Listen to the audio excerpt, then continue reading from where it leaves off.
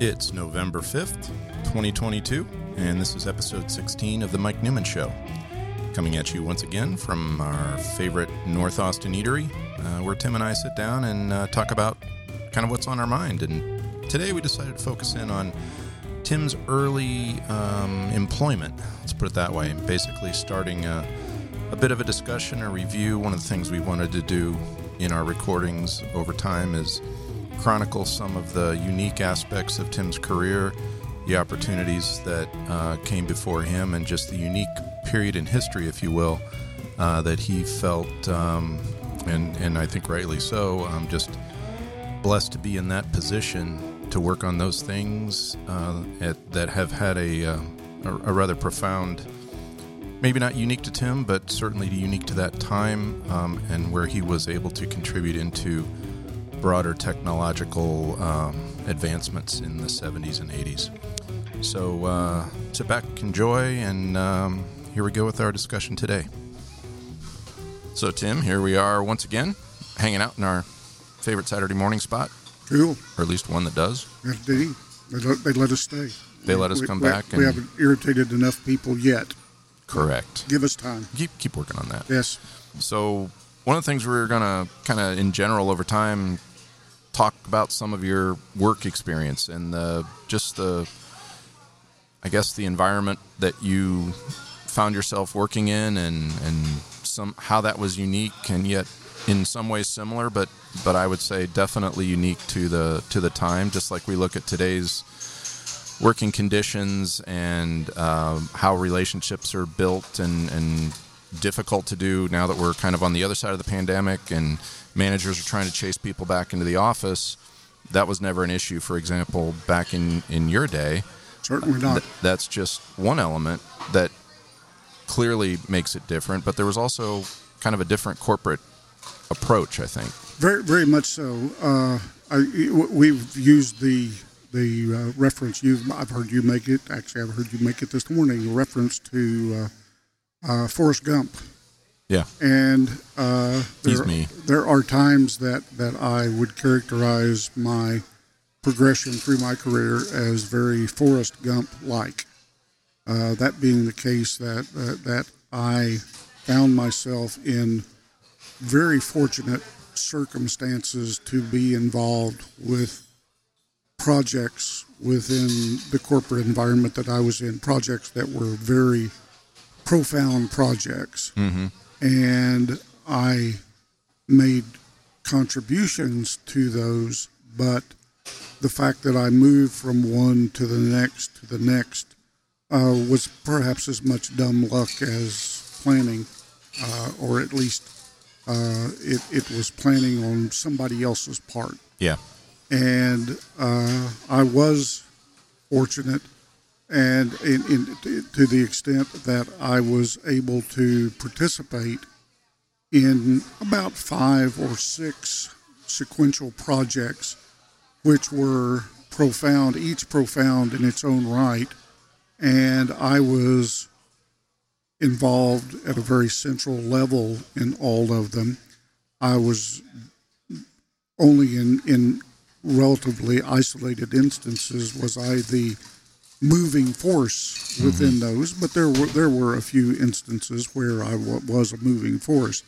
But more than anything, it was a case of the particular expertise that I had, or the abilities that I had, fit well within. Oh, it's a team. Yeah, yes, absolutely. And I look back on it, and I have great fondness for both the activities and great fondness for people that I was involved with. It was a fortuitous situation, and it started literally for me right out of the box, if you will. I got my PhD from Rice University in 1972, and I may or may not have observed in previous conversations that as I was finishing up my degree, the degree actually was awarded in 1973, but I completed my oral defense of my dissertation in December of 1972, which in essence is right. the point Basically. where you've finished up the degree work. Mm-hmm. But in that period, 1972, if you will, 1971, 1972, I was a child of the space race, which began in 1957, and it culminated in July of 1969 with the Apollo moon missions. Yeah. And at that point, the political environment in the United States was such that people recognized the billions of dollars that were flowing into NASA at that time was an interesting pot of money. Yeah. And a lot of people wanted to spend that pot of money somewhere else besides space exploration. Mm-hmm. And so as soon as we had the moon landings, the political pressures came to wind down the entire NASA endeavor. Winding down meant money flowed out, if you will. And with the money flowing out, people flowed out. Now, right. the NASA organization of the 1960s had accumulated, I think, some of the most keen minds in the world to do the development that they did within essentially an 8-year period. Yep. To go from the Redstone rockets that launched the U.S. first satellite to the Saturn V that launched the moon missions within a less than a decade was incredible. So as people were exiting the NASA environment, they were flowing out into largely into the academic environment in the United States.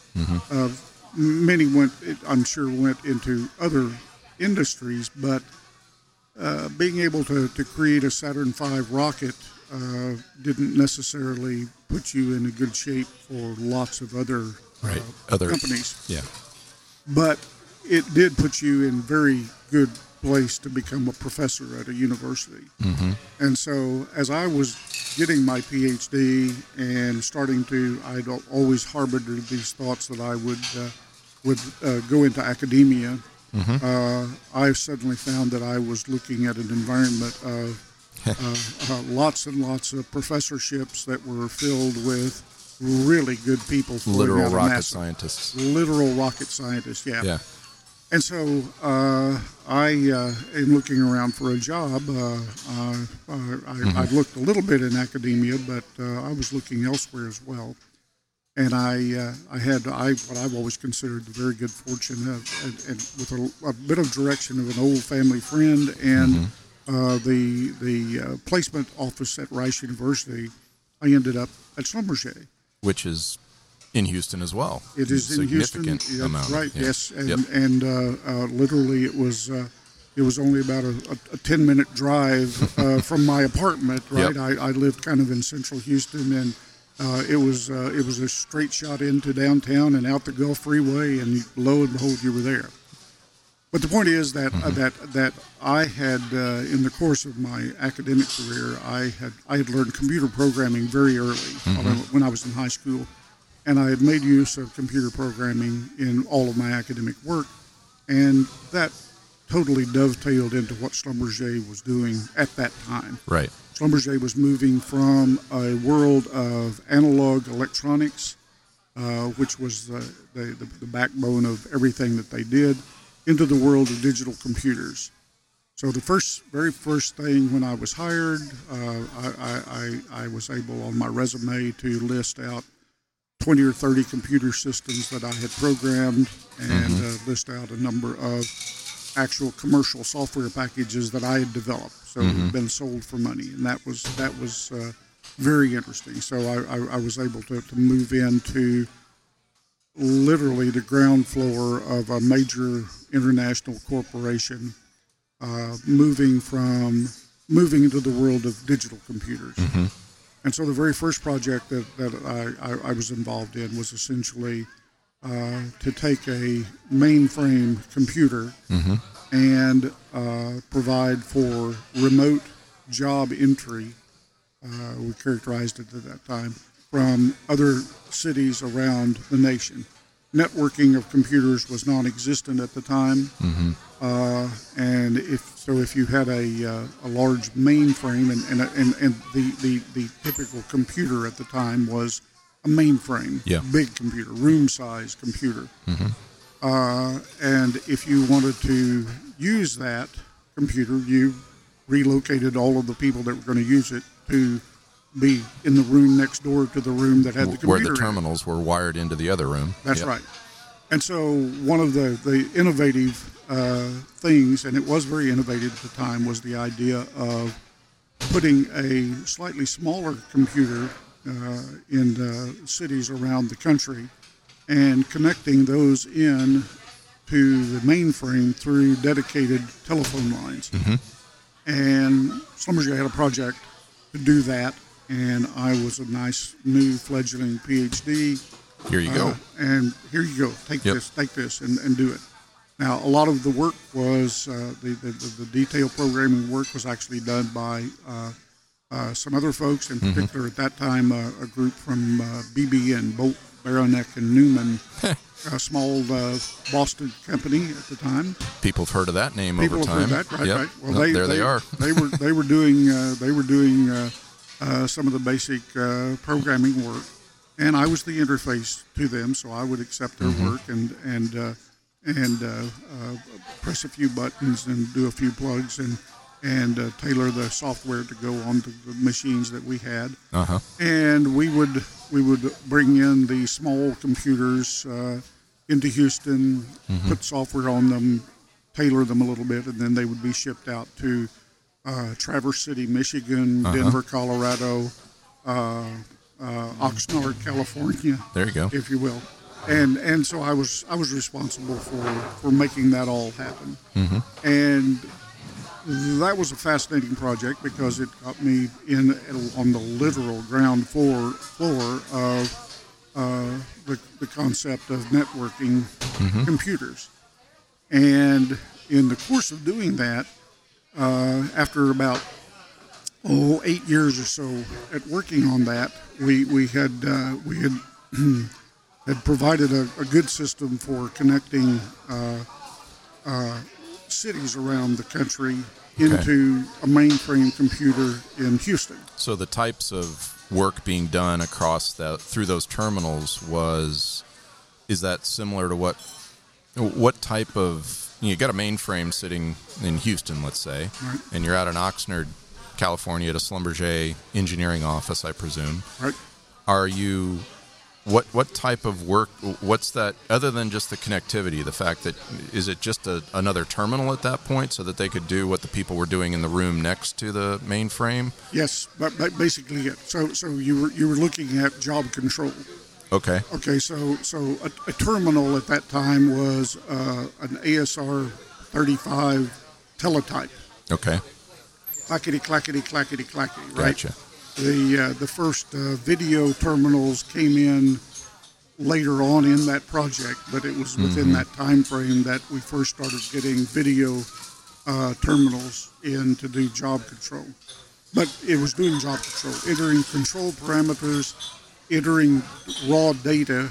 So you would end up with, and at that time, data came on an 8-track magnetic tape. Okay. 2,400-foot reel of tape. So job control in the sense of there's a program that exists on the mainframe that expects inputs and will generate outputs. And in order to tell the program where the data is for input, scheduling, things like that, is it literally just... Because IBM had a language they called JCL. Right. And I remember early in my career as a co-op student, when I was working at the shipyard, that's what we were doing. We had a 3090 in the back room that was doing all this stuff, and I was in a software team. And to get our code to compile, you had to submit your code to the compiler. The compiler's a program, and I remember just tapping on the screen, checking the JCL progress, the progress of my job, to see if it had compiled and linked, and then I would go look at the output. Is that type of what was going on? That's in essence what was going on, right? Okay. Now, the mainframe programming language was Fortran. Okay, so it was all scientific formula translation is the is the source of the acronym of Fortran. Well, now I know that. I've lived my entire life and never knew what Fortran stood for. Oh, okay. Well, formula translation. Cool. Formula translation is the source of the acronym. Yes. Cool. And so you would do in essence the programs that were run, the Fortran programs were modeling programs. You were modeling subsurface formations. Gotcha. Okay, and so you had the Schlumberger business at the time was to send a truck to a well site, drop a quote-unquote tool down the well site, down the well, the borehole. The borehole, yeah. And pull it up on the end of a cable and acquire data as you pulled it up. And it's sending out sonar and getting returns and that type of stuff. The motto, the Schlumberger motto at the time was, if it wiggled and it was repeatable, we can sell it. Yeah. Okay. So there was an extreme number of different technologies used, right? So yeah. there was some sending out sound waves and recording it back. There was some simply recording what was called the spontaneous potential of the subsurface formation. You put a ground So like electromagnetic. Yes. Okay. So you put a ground connector over here, and then you put another electrode down the borehole, and you're essentially measuring the potential between your ground connector and the individual. You make a measurement every 6 inches coming up. Right. And so you okay. And this is the wireline data type stuff, that kind of the broad category of what that information was. That's right. Okay. And so you wanted then you wanted to run a truck out of Minot, North Dakota, and the truck would acquire tapes of data, and you needed to get that data as quickly as possible to Houston and to run the modeling programs on it, because you then use the people that were drilling the well would use that interpretation to know, well, okay, is there oil and gas here within a subsurface formation? How much is there? And can we produce it? Right. So there are characteristics of the subsurface formation that you try to deduce. And you need that data, so you need to get. Because you got people up there ready to. You have the analysis team, or basically the data collection team, of course. But you want to get that product out, and you need to then act as quickly as you can, because you don't want them standing around. Right. In the earliest days, a shell oil would have an expert at interpretation of the wireline data, and they would send that person to a well site, and Schlumberger would come out and acquire the data. Schlumberger would print a log, what was called a log. At that time, incidentally, Schlumberger was the greatest consumer of film in the world, save for Hollywood. Wow. So photographic film was the mainstay of the Schlumberger truck. Interesting. You would acquire signals from downhole, convert those through an analog computer into a log, a display on film, which the Schlumberger engineer then went into a little dark room in his truck and developed this several 100-foot roll of film. And he would then put that through a blue line, as in blueprint copier, to make a paper log. To magnify it out onto paper. Right. Actually, it wasn't really magnifying. It was a straight one-to-one copy. Oh, wow. So it was contact tape, basically, you're doing. Okay. Yeah, and so you would hand that to an interpreter at the well site, and he would decide, okay, yes, we need to set casing, or we need to go down and perforate the casing at this level, because 12,500 feet down this hole, there's a 6-foot section that contains oil and gas, gas, right, or contains oil. And so we're going to go down and we're going to shoot a shaped charge out through the casing into that formation, make a hole, allow that to flow into the borehole pipe, which will then flow to the surface, right? Right. Okay. So the guy that could do this interpretation was a very valuable person. Sure. And there weren't a lot of them. Yep. And so as the oil and gas industry expanded, it became very beneficial if you didn't have to send them to the well site. Absolutely. If they could sit in their office, right? And so one way to do this was to move the data to Houston and to do the number crunching there. At least at that point, he or she only needs to be in one place, and that's at Schlumberger, as opposed to all of Schlumberger's sites, and he could evaluate 3, 4, 5 sites a day or more. Correct. Yeah. Right. Okay.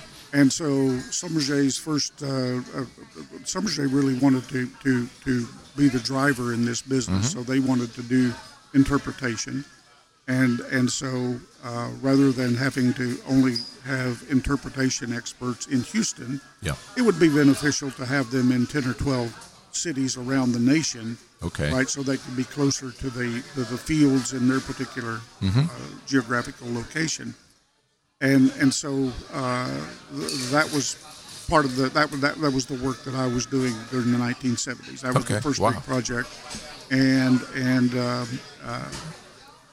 over the years I recognized that my particular expertise, if you will, is to take complex systems and lash them together and make them work once. I was really good at that. Would you say that? Excuse me. That is that's an exercise in abstraction. Yes, very much so. All right. It is. How do you visualize very disparate entities or parts of a system or different systems? There may be a bunch of things that are trying to do the same thing, but because they were developed independently or without the other parts in mind, you're able to synthesize what the common activities are in all of those, and then in a way you're abstracting the problem of, or both the solution in place, because you rarely start completely from scratch. In your case, you had the mainframe, and then you had the software that came from BBN that you tailored to fit into that. But then there's of course, the very specific and probably often changing and improving analytics that were being added both to the main program in Houston and what the interface would look like and how that would impact the workflow and so forth. Exactly. And so I was kind of uniquely positioned, but had a kind of a unique and it fit your aptitude and your technical background. Right. Yeah. And so I could do that. I wasn't the only person in the world that could do that. Sure. But I could do it, and I was in a really nice position to be able to do it. Right. So that was cool. What was going on here was an evolution of the idea of within large computer systems, where do you do work, right? And how do you do it? And we still have that problem in spades today, and there probably aren't a very large number of people that actually understand that world today. We have lots of people that think they do, but their vision is very limited by the tools that we have available. And so the idea that we have to worry about where do we store vast quantities of data such that you can access it and do modeling on it and interpretation and the like. That's just an ongoing problem, and that was a problem that was showing up in 1973 or so when I started my career within Schlumberger. And given it was certainly a priority for Schlumberger, as you said, to innovate in that area because that drove other parts of their business, and so wireline data acquisition, analysis, and we'll get into like you said, this was just the first step, and that set the stage for the next step. And all of these, BBN was even that was a household name in just modems and basically communication at this kid's level. Right. I'd heard of BBN as a dial-up provider, I think, at one point as well. And so that reached consumer space. There's other stuff. I don't know where you're going exactly next, but I know eventually we get to space at some point. But all of that was building on basic techniques and physics and engineering to analyze subsurface geological structures. Correct. And now you've got all this data flowing in to Houston in this case, then shared with Clamar, I'm sure we spoke of last week. And you've got now all of these experts are able to see the data at nearly the same time, and they don't have to be in Minot, they don't have to be in Oxnard or wherever. They can, with the next step, they can be anywhere. And so, yes, handling that data, making sure... Really to the point, they don't have to be offshore West Africa, Nigeria. Yeah. They don't have to be in the North Sea because it's really difficult to get in those places, right? And very often it's actually very dangerous to get into those places, both for a variety of both political and just environmental capabilities. And so... But on the other hand, the problem is complex, or is made more interesting, if you will, by the virtue of Moore's law.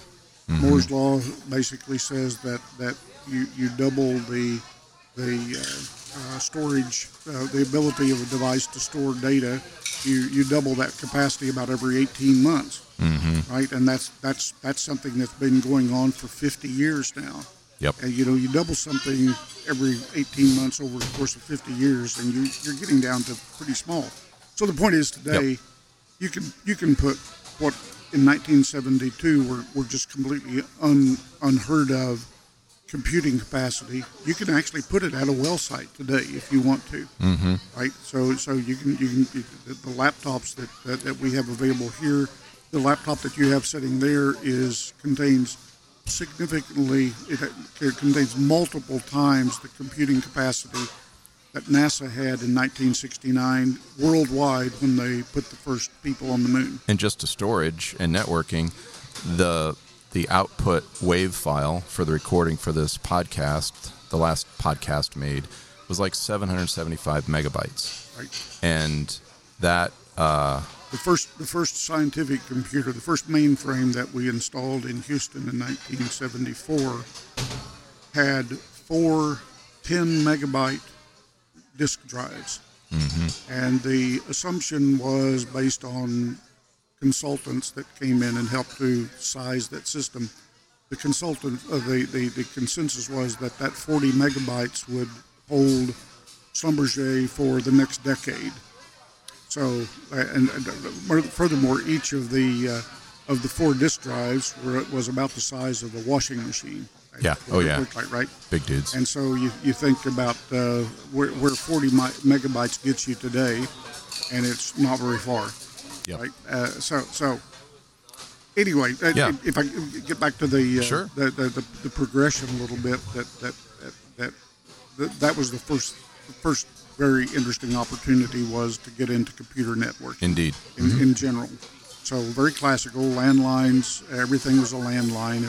You acquired it from the Bell system because AT&T was, or at the time, was essentially the carrier of telephone traffic.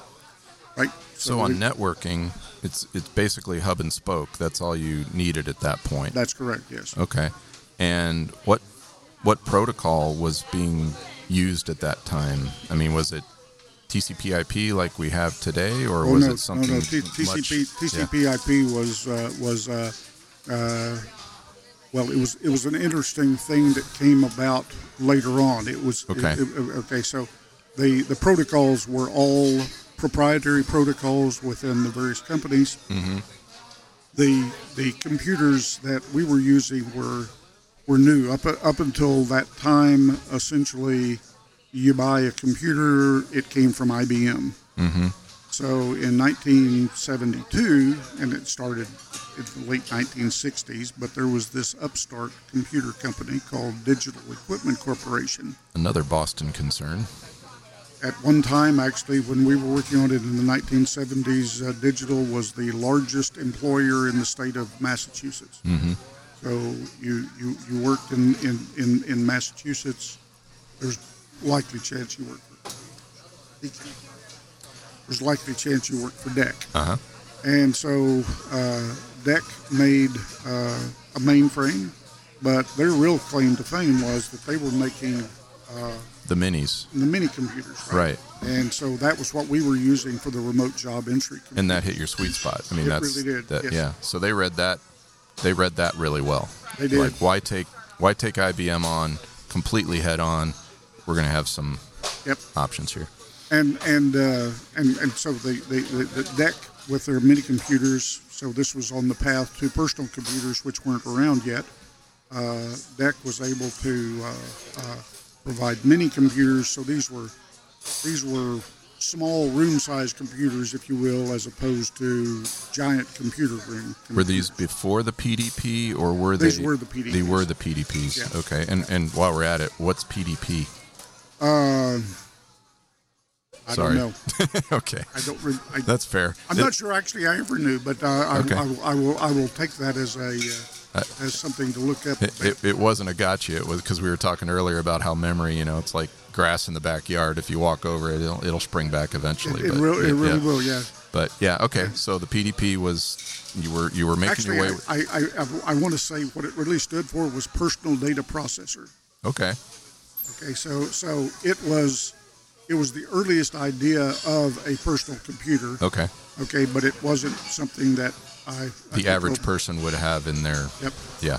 The Ken Olson, who was the founder of Digital, he was the brains behind it, was very famously observed to comment, "Why would anyone want a computer in their home?" Okay. Okay. Yeah. You can understand what happened after that, and the fact that you have to be pretty good at business to track where Digital Equipment Corporation is today. Yeah, I remember when DEC had. Didn't DEC have something down in Houston at one point as well that then became HP, or am I Compaq? No, Compaq was in Houston. Well, and then Compaq got swallowed by HP. Right. Okay. Well, and Digital was swallowed by Compaq. Okay, I'm just getting my alligators out of order. Oh yeah. Okay. And then HP, I don't know. Yeah, we don't know what happened to HP today. That's a whole other thing too. Actually, Carly Fiorino, who was the head of HP at the time, famously ran for president and or tried to run for president in 2016. So we do know where part of that went. Part of that went. Yeah. Okay. All right. Yeah, so we're at PDP in Boston area. With the PDP, a PDP was actually small enough. A PDP 11. Okay. Okay. So the 11 came about as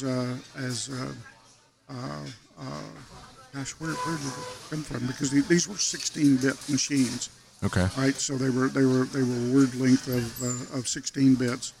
And the PDP 11. Oh, actually, that was a number designation. That was like just a model number. That was like a 707, a 727, 737. Yep. PDP 11 followed the PDP 10, which followed the PDP 8, which I don't know.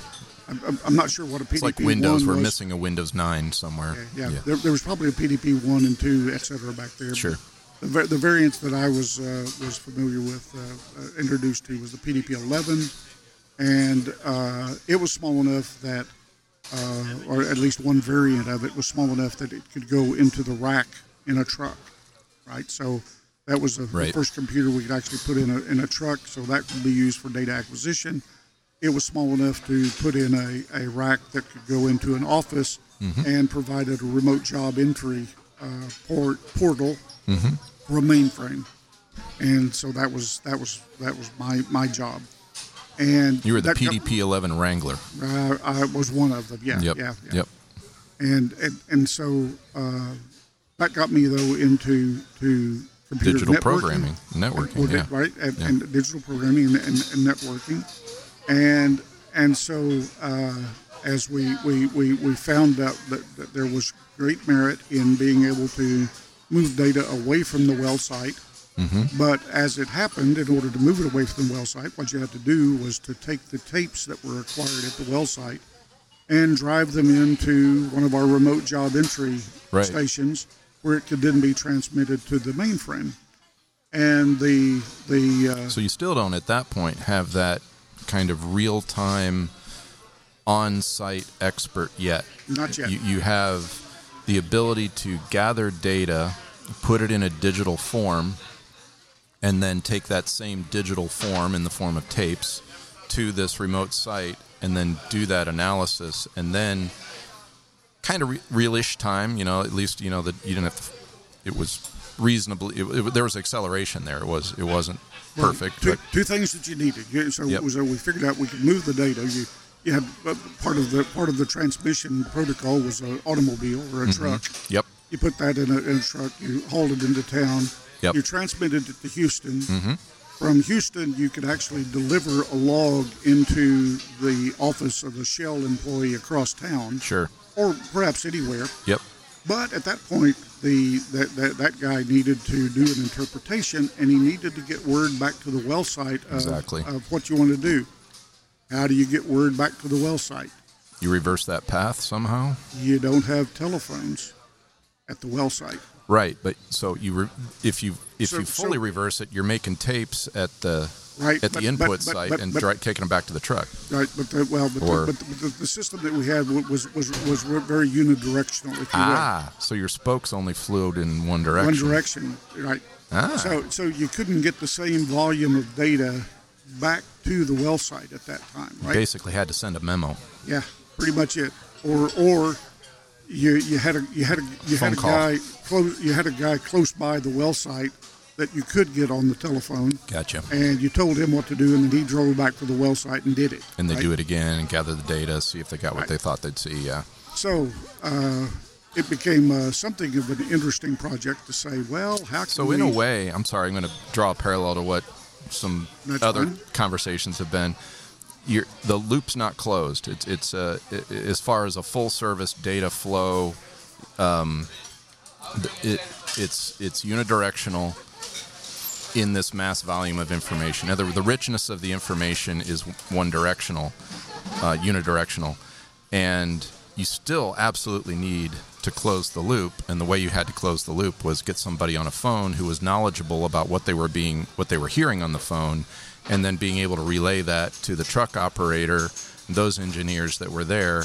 Okay, we need to go here and look for this, which might be something different than what they were looking at earlier. Right. Okay. In the end, the instruction that was sent back might be that you perforate at 9,847 to 9,860 feet. Right, and so you tell that to one of the operators at the well site, and they know what that means to do, right? Exactly. You call Schlumberger again, and you give them the instructions that I want to perforate at this depth, right? And Schlumberger comes out and loads up a tool which has shaped charges in it, which can blow a 22 to 24-inch deep hole into solid rock through that shaped charge. And you lower the tool down the borehole, so you put it 4 miles down in the ground on the end of a steel cable, which at that depth, the steel cable looks like a rubber band. It's bouncing up and down, and you've got to position that steel cable within a 12-foot section 4 miles down in the ground. There's still a bit of performance art left to go. There really is. But that's part of the problem. Yep. Okay, so if you look at that now, look at the various aspects of the problem, Sure. it became very interesting to think, well, how can we solve that last mile problem, if you will, from the well site into the office, right? How do we make that a bidirectional, high-speed data link? Can we do that?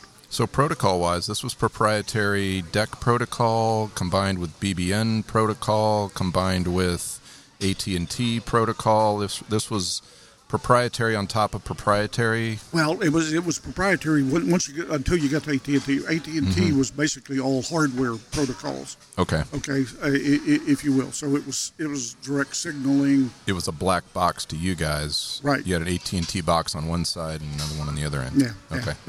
Yeah, but it was standardized. Connections were standardized. Signaling on the wire was standardized, if you will. But you were dealing at that level. Not at the level of standardizing the bits that flow through those signal wires. As far as flow control, were they able to do bidirectional flow control? Yes. So it would just be potentially something you could, as an intermediate step, reverse that flow so that you have... Oh, if you had the physical channels to do it. Yeah. The protocols could. You would need a parallel, or anyway, you need the right pipes. Right. Okay. And so that became the next problem. How do we extend the pipe, if you will, all the way to the well site? And when you think about the problem, after about 12 seconds or so, at that time, if you're thinking about it, this is in 1978, 1979. Okay, I was going to say, we started in 72, 73. You said about 8 years, so pushing 80. But probably around 76, 77 is when you guys were really noodling, how do we take this to the next step? Right, starting to doodle it, right. And it really came to a culmination in 1979, if you will. And it was a marketing team within Schlumberger, a field engineer. Field engineers, if you will, at Schlumberger was a little bit like graduate school. And your dissertation, if you will, from your initial field engineer training, was to write a paper through which you became what was called a general field engineer. And so you wrote a dissertation.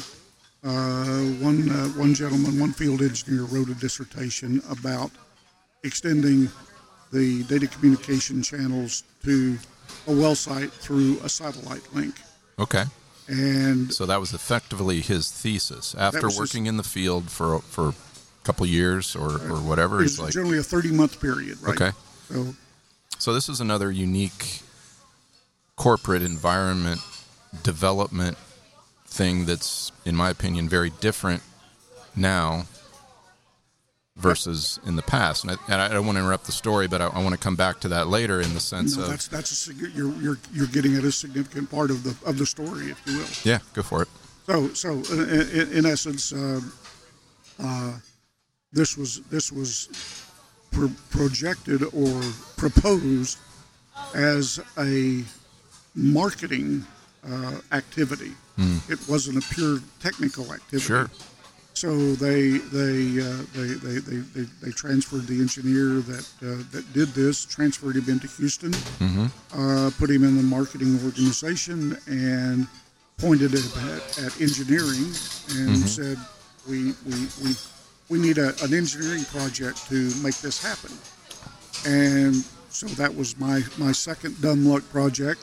I was in a position that I was handed off to that team to work. And you were still very active, I'm assuming, in this the creation of the digital connection and the PDP-11s. They're already in the truck. They're probably PDP-15s by then or whatever. Who knows? But I was in a wind down stage with that project.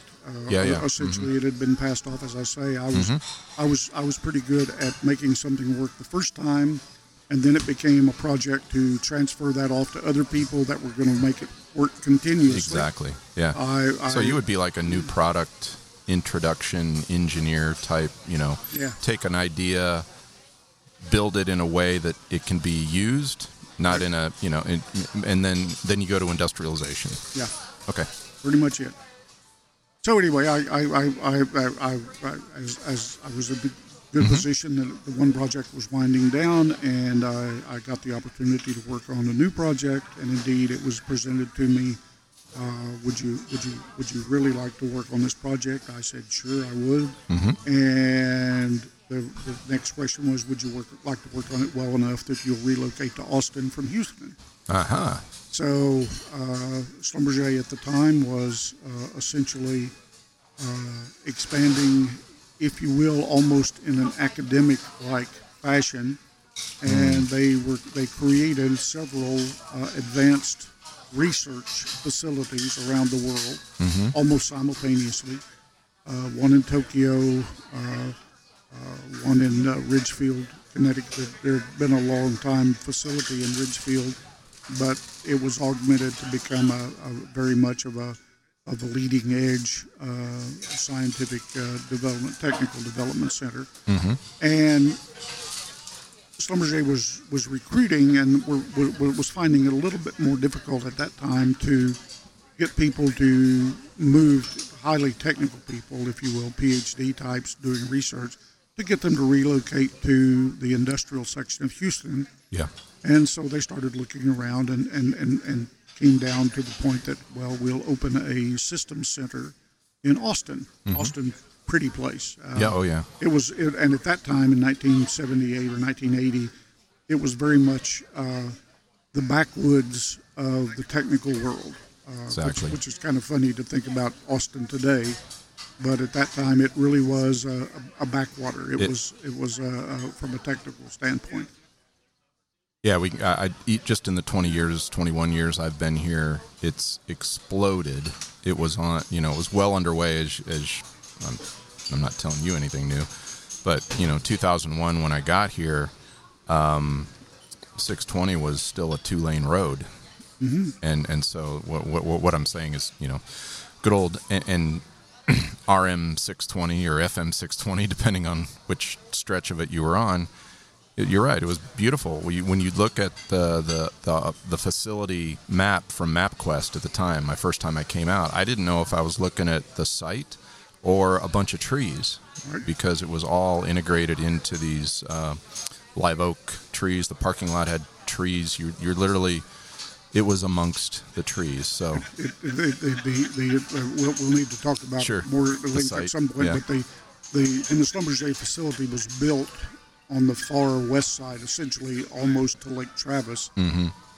It was a design feature that you could not see a building from the parking lot. Yes, and that was a fact. That was you could not, and that was a design goal, if you will, or a stated design goal to the engineering firm that developed the facility. So Schlumberger wanted to keep research in Texas close enough to Houston, but in order to attract the talent they needed, they're like, hey, let's put it out here in Austin. And the two big choices were Austin or the Triangle, North Carolina area in North Carolina.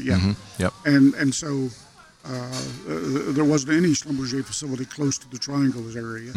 And the thought was, it's just a 3-hour drive to Houston, Austin. So you put a bunch of eggheads out here. You need to keep the rain over them somehow. Yeah. And so they need to be within striking distance, if you will, from Houston. And it worked out well. Yeah.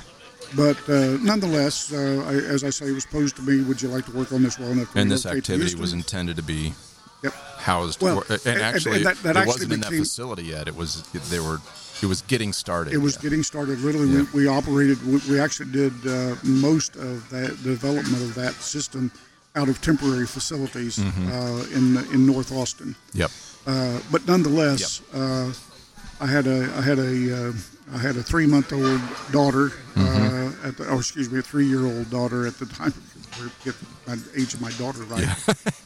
Anyway, I had a young daughter, and my wife and I had talked a bit about where to raise the family, and raising a family in Austin actually sounded kind of preferable to perhaps raising one in Houston at the time. Yeah. And so that was It was a decision, but it was a pretty easy. It was another happy coinkadink. It really kind was. of fit what you wanted. Yeah, neat. So I got to latch on to a new project and latch on to a move to Austin, and worked out very well. Well, let's pick it up there next time. We'll get into the Austin and. Sounds great. So we're going from terrestrial to space now. We're going to go to space and also touch on the retroactive action of moving from the frontier of technology to the internet. There we go. The internet was a large step back. It was a retrograde advance. It took us to a much less capable technical environment. Interesting. And we're still paying the price for that today. Well, there's a neat teaser for next time. For our next episode. Sounds great. Sounds great, Tim. Thanks. Good to see you. Enjoyed it. And that brings to a close the conversation portion of today's episode 16 of The Mike Newman Show. This work is a work in progress, and I value your feedback in any form. Email, Boostagram, a note on your PayPal contribution, or in the comments thread that you can find when listening to this podcast on a new podcast app. You can find those new podcast apps, not surprisingly, at newpodcastapps.com, all of which you can find links to at the show's website, which is at mikenewman.show. And also, not surprisingly, you can drop me an email at mike@mikenewman.show. Trying to keep it simple. This is a value for value production. What is value for value, you say? Well, I mention it at the end of each episode, and you're probably like, yeah, you're reading this. Absolutely, I am. But it may be new to you, so I'll give you a little more detail. Quite simply, it's a mutual exchange of value between the producers of this podcast, pretty much me and Tim, and those who receive value from listening in. Hopefully that's you. Of course, there are literally millions of podcasts available to anyone on the planet with an internet connection. If you find yourself coming back to this show, ask yourself, how much value am I receiving personally? It'll be different for everyone, every time. But if you keep coming back, at least be honest with yourself. You're deriving a value of some amount to spend the time here. I certainly didn't invent this value for value model, far from it. I'm convinced it's a long-standing model embedded in our psychology that we've largely ignored due to the name it and pay it model of essentially scanning price tags and paying the seller. Zero feedback. By listening to this podcast through an app found at newpodcastapps.com and reading through the draft version of a fantastic explainer on value for value at value4value.info, you may start to see how you can send financial support and incentive back to the show with integrated messaging called Boostagrams.